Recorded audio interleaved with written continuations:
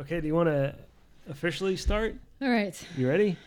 It's very buxom. Absurdly buxom. Welcome to another absurdly buxom episode of the Bowie Book Club. I'm Christiane. I'm Craig. Oh, we're actually using that. Okay, that's fine. We've had a two-person book club for some years, and we read a lot of books. Yeah, or at least pretended to read them while getting drunk and gossiping. Yeah, essentially. Yeah. In honor of David Bowie and his inspirational list of 100 influential books, we got our act together, and we are reading through Bowie's list in no sensible order. In mostly nonsensical order. And this book is a prime example of that. And we're making wild speculation about what the book meant to Bowie. And what Bowie meant To when the he book. chose the book. So this is a particularly interesting choice.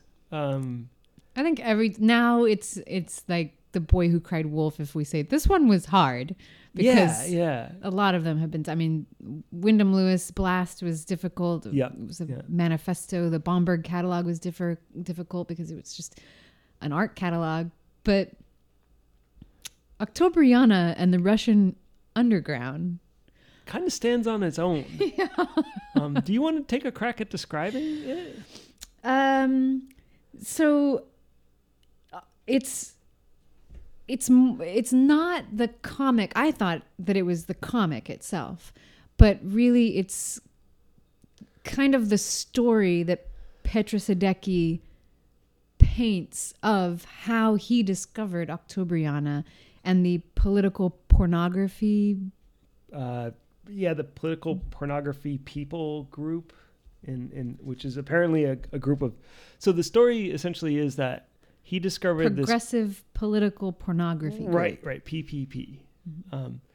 The story is he discovered this underground Russian group of artists and dissidents who had drug and sex-fueled parties and produced this absurdly over-the-top comic starring an absurdly buxom woman named... Like this woman would fall over and like this break her back. Anatomically impossible, which is nothing new to comic books, but no, sadly. But these crazy, like super pulpy comic books that are for what they are really technically well done. You know, like adventure comics of this mostly naked heroine who apparently fights oppression, both communist and capitalist. Well, and that's part of the Petrus Sadecki description. So he's just given a lecture in a university, and the chain-smoking youth outside in the dark corner says, "Follow me, I'll show you the underground." And they they walk all over town to the secret lair. Yeah. Where there's like this drug and sex party going on, and they're like, "Here's our comic book." And my favorite part of the book was actually when Sadecki is describing a few members of the PPP, and they're really compelling stories. Just these, the truck driver or the exotic dancer, and just how did they get to here? And the stories of like how the comic was produced. These artists do all this research and want to get every detail right, and then they leave their art like in a secret location, and it's picked up, and 20 days later, like exactly the right amount of comics show up, right? And they're read by the dissidents and then put back exactly in the right place, and then they disappear again, which is supposedly why they reached out to Sadecki, like, you can help us bring things in and out. Right, he was from Czechoslovakia, visiting. And the story is really compelling. I mean, it was supposedly based, this outrageous woman is based on this Mayan prophecy of the girl with the white face is coming from the sky, and fire will burst from the ends of her fingers, and they call her the Avenger, and she is the mother of 7 red stars. And it is like, you can look at it as like she represents this sort of really this idea of true freedom. Like she can travel anywhere. She's very like supernaturally travel. Yeah. She can just fly anywhere and be across the world at any moment. like a superhero. Like she's not bound by law. She doesn't have to get her passport stamped. She doesn't have to go through all this bureaucracy. Like she can cross borders. Right, which is something that Russians couldn't do, but Sadecki could. And also she represents this sort of this really like romanticized idea of Western sexual freedom, where, you know, she's open about her sexuality. You know, she's very sexy in a sort of ludicrously exaggerated way. Yeah. But which he talks about in the book as being like, you know, these isolated Russian dissidents who had no erotic or sexual art. Yeah, he kind of trying to invent their own. Yeah, Sadecki mentions that in Soviet art, bodies are for work. They're healthy and sex is for procreation. And love consists of a strong arm around the shoulders, platonic wanderings in the paradise of Soviet nature, a gazing into eyes and into the distance. that sounds all right. It's very dramatic. Yeah. So the character supposedly captured all of these young dissidents' imaginations and fueled this secret organization. And he was responsible for bringing it to Western eyes and sort of like unwrapping this mystery of Soviet dissidents. Right. Yeah. So I was not skeptical. No, at all. I bought in this hook, line, and sinker. I totally did too. Yep. And that just makes me feel really gullible. Yeah, I feel really shamed, Christian. Because the big reveal is, turns out, based on the Czechoslovakian Wikipedia page for Petr Sadecki, he was actually a really famous magician. In the sense that I think it's a bad translation of like he was quite a liar. He was a con artist. Yeah. There was this great, it says, in the Czech Republic, Sadecki considered extremely controversial personality, an example of keen intelligence and awareness, at the same time morally problematic. In other words. Yeah, he was domineering and pathological. He was a proficient manipulator. Right. So turns out the real story is that he convinced this art studio in Czechoslovakia to produce what he said would be a very successful Western comic called Amazonia. Yeah, and it was based on this Mayan prophecy. Yeah, the Amazona, she was going to have these adventures and travel everywhere and fight. So the storyline of the comic strip is still consistent. Yep. But what he basically did is he stole their art and fled to West Germany. Yeah. And then concocted this sort of story about the People's Progressive Porn Party. Porn ping pong something PPP. Progressive political pornography. Progressive pornographical progressive philatelic. Never mind. So he basically made the whole thing up and got an anti-communist publisher to publish this book under false pretenses. Yeah, he couldn't get a publisher for a while until he drew the red star on her forehead and made her the fighter against the communist, oppression. And then all of a sudden, this book with his stories about meeting the underground and now I feel so duped. Those stories that I loved about those characters. And reading back them again, you're like, oh man, these characters wouldn't pass in like a Patrick Swayze movie. No, they're so saccharine. I feel like apologies to Patrick Swayze fans. But still, yeah, they're like so stereotypical, like the truck driver with the heart of gold who smuggles goods but only wants to write poetry, and the striptease artist who's like the big heart of them all. Yeah, I'm such a chump. So if you take nothing else away from this episode, that we are easily duped, and my social security number is 06. No. Let's just cut it off there. Let's just get it over with. So we had this Dark Night of the Soul that we'd been cheated. But actually, so it was published in 1969 or 70. Yeah. And the controversy came up right away. The artists who had drawn the illustrations sued Sadecki in West German court for stealing their art. Yeah. So it was a huge hit, apparently, in Britain.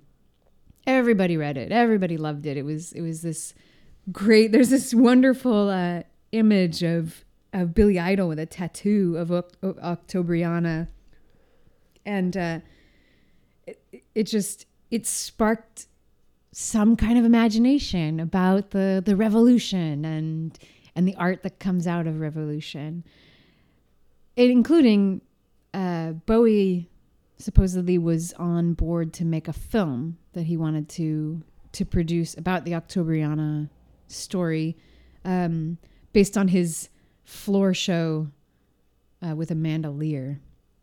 So he saw this as like a vehicle for her that he wanted to produce. Just to bring it to, that it was popular enough, it was going to have some kind of importance to his audience. But it didn't happen. So, and that's a question that came up for us, is like, was Bowie duped too? You know, because it's not just to make ourselves feel better. Well, Bowie bought into it. But in one way, we did wonder whether it was the ideas that were interesting about Octobriana and rebellion and art as rebellion and sex as rebellion were just more interesting than whether or not it was true. Yeah, it almost didn't matter. Like, the myth of it was more interesting than the reality. You know, the sort of kind of sordid, not sordid, but sort of not super interesting reality of it. Mm-hmm. And the idea of Amazonia or Octobriana, and the idea of these dissidents who produce this comic strip, you know, that gets smuggled, you know, around while they're having wild, debaucherous parties and rolling around on copies of Pravda or whatever. Yeah. So I think there's this point that we reach with a lot of art where you have to wonder, okay, does the work itself, does the creative work just have enough value to ignore the potential inaccuracy, ickiness of the creation process? And in this case, you know, like genealogy. I mean, honestly, in this case, like I think, despite the obvious care put into the art, you know, like, it is like good pulpy art. Like, it seems more like a fight for the money and fame. Right. Ultimately. Yeah. So it's I could see why on introduction to you, like, oh, this is amazing, but you know, with the backstory, it's not as compelling as I thought a couple weeks ago when we first read it. But then the question is, like, well, you know, what did Bowie get out of it? Well, he was, I mean, clearly compelled by the Russian story. It was around the same. So this was 1970 that this was published. And the controversy was quite soon after. But in 1973, Bowie was returning from his tour in Japan. Yeah. And as we mentioned in the Songlines episode, he was terrified to fly. So he didn't want to fly back home. So he took the Trans-Siberian Railway, as you do, across the country of the Soviet Union at the time. And there's some great photos of this trip where he's just like, yeah, these are amazing. He's just Bowie, like, outrageous, and all these just stairs in the Red Square and on the train. And we found a couple of really good articles, you know, with pictures and descriptions of, like, what it was like to be Bowie in Russia at the time, you know, which is, you know, like, fervently gray. Yeah. And I think it was a big creative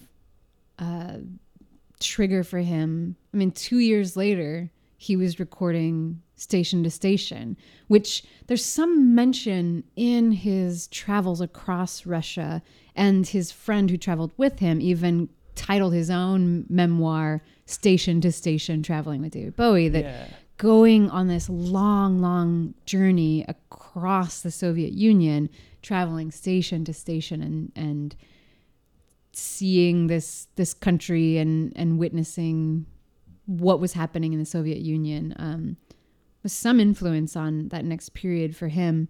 And where he was listening to a lot of starting to listen to a lot of Germanic, more moderic rock, and it was starting to influence his music. And I think he called Station to Station a plea to return to Russia, return to Europe. So the idea of him coming back from Japan into Europe through Russia, that kind of makes the title track. It kind of clicks with the motif of the record, especially the title track. And he's introducing this bizarre new character. Yeah, that he embodies. So he has dropped Ziggy Stardust, but he takes on this new character, the Thin White Duke, who's this aristocratic, really decadent, sort of pre-World War II Germanic, almost like a character out of a German expressionist film from the 20s. All sharp angles and shadows and cigarette smoke, shoulder pads out to there. Yeah. You can't see it, but Christiane actually extended her arms to their full width.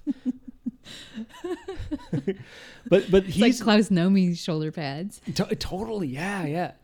And we were talking about this before, and this is probably stretching it, but there's the idea that he's deeply inhabiting this character in the same way that Sadecki, the con artist, had to deeply inhabit this totally fake story in order to kind of put it over on people. And whether or not Bowie sees it as that, it's a really great kind of visual trigger of there's this funny story about Sadecki getting caught handcuffed, and he says that what was the so he gets arrested in France for illegally immigrating, and they catch him and he's in handcuffs already, and he says, the Czech secret police arrested and rapes me, and because I'm such a political valuable. Yeah. And they're like, well, it kind of looks like you handcuffed yourself. And he's like, well, you got me. Yeah, you got me. I was just making that story up just to show you how bad communists are. So I wonder how much of the charlatan, that Sadecki appears to have been was assuming that Bowie knew about it. Mm-hmm. How appealing that idea, the performing a role, creating a whole world that you have fabricated, but doesn't mean it's any less valuable, maybe. Right. Culturally. And I could see, especially in the Station Thin White Duke period, where he was really in this sort of coke haze and was really actually you want to read the quote? Yeah. This is a really good quote. So according to biographer David Buckley, the Los Angeles-based David Bowie, fueled by a, quote, astronomic cocaine habit and subsisting on a diet of peppers and milk. I want to say an absurdly buxom. Yeah, absurdly buxom cocaine habit. And subsisting on a diet of peppers and milk, spent much of 1975 to 76, quote, in a state of psychic terror. Stories mostly from one interview, pieces of which were found into Playboy and Rolling Stone interviews, circulated of the singer living in a house full of ancient Egyptian artifacts, burning black candles, seeing bodies fall past his window, having his semen stolen by witches. That's a real problem.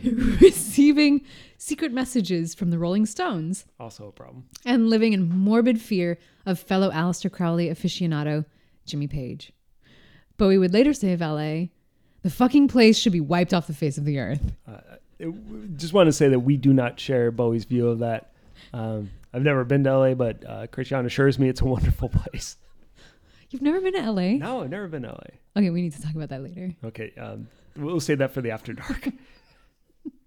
So So I think I think we ended up with a pretty good song for this, which obviously Station to Station. But I did track down, which I'll post in the show notes, some live tracks from Russia. Of songs which are awesome. Yeah. So we actually do have a bunch of links to throw in the show notes, including a picture of Billy Idol with his Octobriana tattoo. Yeah. Let's just say that anything we post in the show is probably not safe for work. Well, the Billy Idol, he's just giving you the curl lip stare. But some workplaces may not truck with that. You got to be careful in this day and age. Yeah. So yeah, there you go. You can read Octobriana at your own risk. Yeah. And take it with a grain of salt. If you like a whole bunch of salt. Yeah, like a handful of salt. If you like Flash Gordon, Tarzan, Prince Valiant, you might appreciate the art. If you're a fan of made-up stories about Russian dissidents, you may enjoy the narrative. If you really like absurdly buxom women, this is right up your alley. Yep. And giant walruses? Oh, yeah. She fights a giant walrus. Yeah, giant of all things. Yeah. Mm-hmm. So with that image, what's coming up next? Next is Confederacy of Dunces. Interesting segue. Mm-hmm. I wonder how we came up with that. Oh, that's right. It was random. So we just pointed to a number on the wall. Yeah, a southern comedy. Would you call it? Yeah, absurdist. Okay, so there's the segue. It's absurdly buxom. He is pretty buxom. Yeah, I guess the main character is buxom in a different way. Yeah. So we're continuing our trend of only featuring buxom material, I guess. I'm sorry, I really enjoy the word buxom. So Confederacy of Dunces by John Kennedy Toole. Mm-hmm. O'Toole is coming up next. Very, very funny book, if I remember right from when we read it. Yeah, this is one of the few books that we have actually read in our 10 years of book clubbing. But we were drunk, so we don't remember. And we just gossiped. Yeah. So I think I read it. And we'll read it again and report back to you in about a month. Yeah. And until then, you can find us on the Facebooks at Bowie Book Club. Yes. And the Twitters at Bowie Book Pod. At Bowie Book Pod. And the Tumblrs at Bowie Book Podcast. We're trying to remember. The links in the show notes. You can find us a bunch of different places. But of course, everything's on the website at BowieBookClub.com. Yep. And it would be great. And we would really appreciate it. We would send you buxom appreciations if you would rate and review us on iTunes. It helps other people find us. It'd be great if you yelled things at us on Facebook. Well, not yelled things at us, but let us know. You can put it in all caps. Yeah, put it in all caps if you feel like it. This is America. It's not Soviet Russia. Because in Soviet Russia, caps locks you. Wait, that doesn't make any sense. I'm going to cut that out. Really sorry, guys. Anyway, we love to talk to you about books or about Bowie, so get us on the social medias, and we'll see you next time. Until then, I've been Christiane. And I've been Greg, and I'm really sorry. That was my favorite part.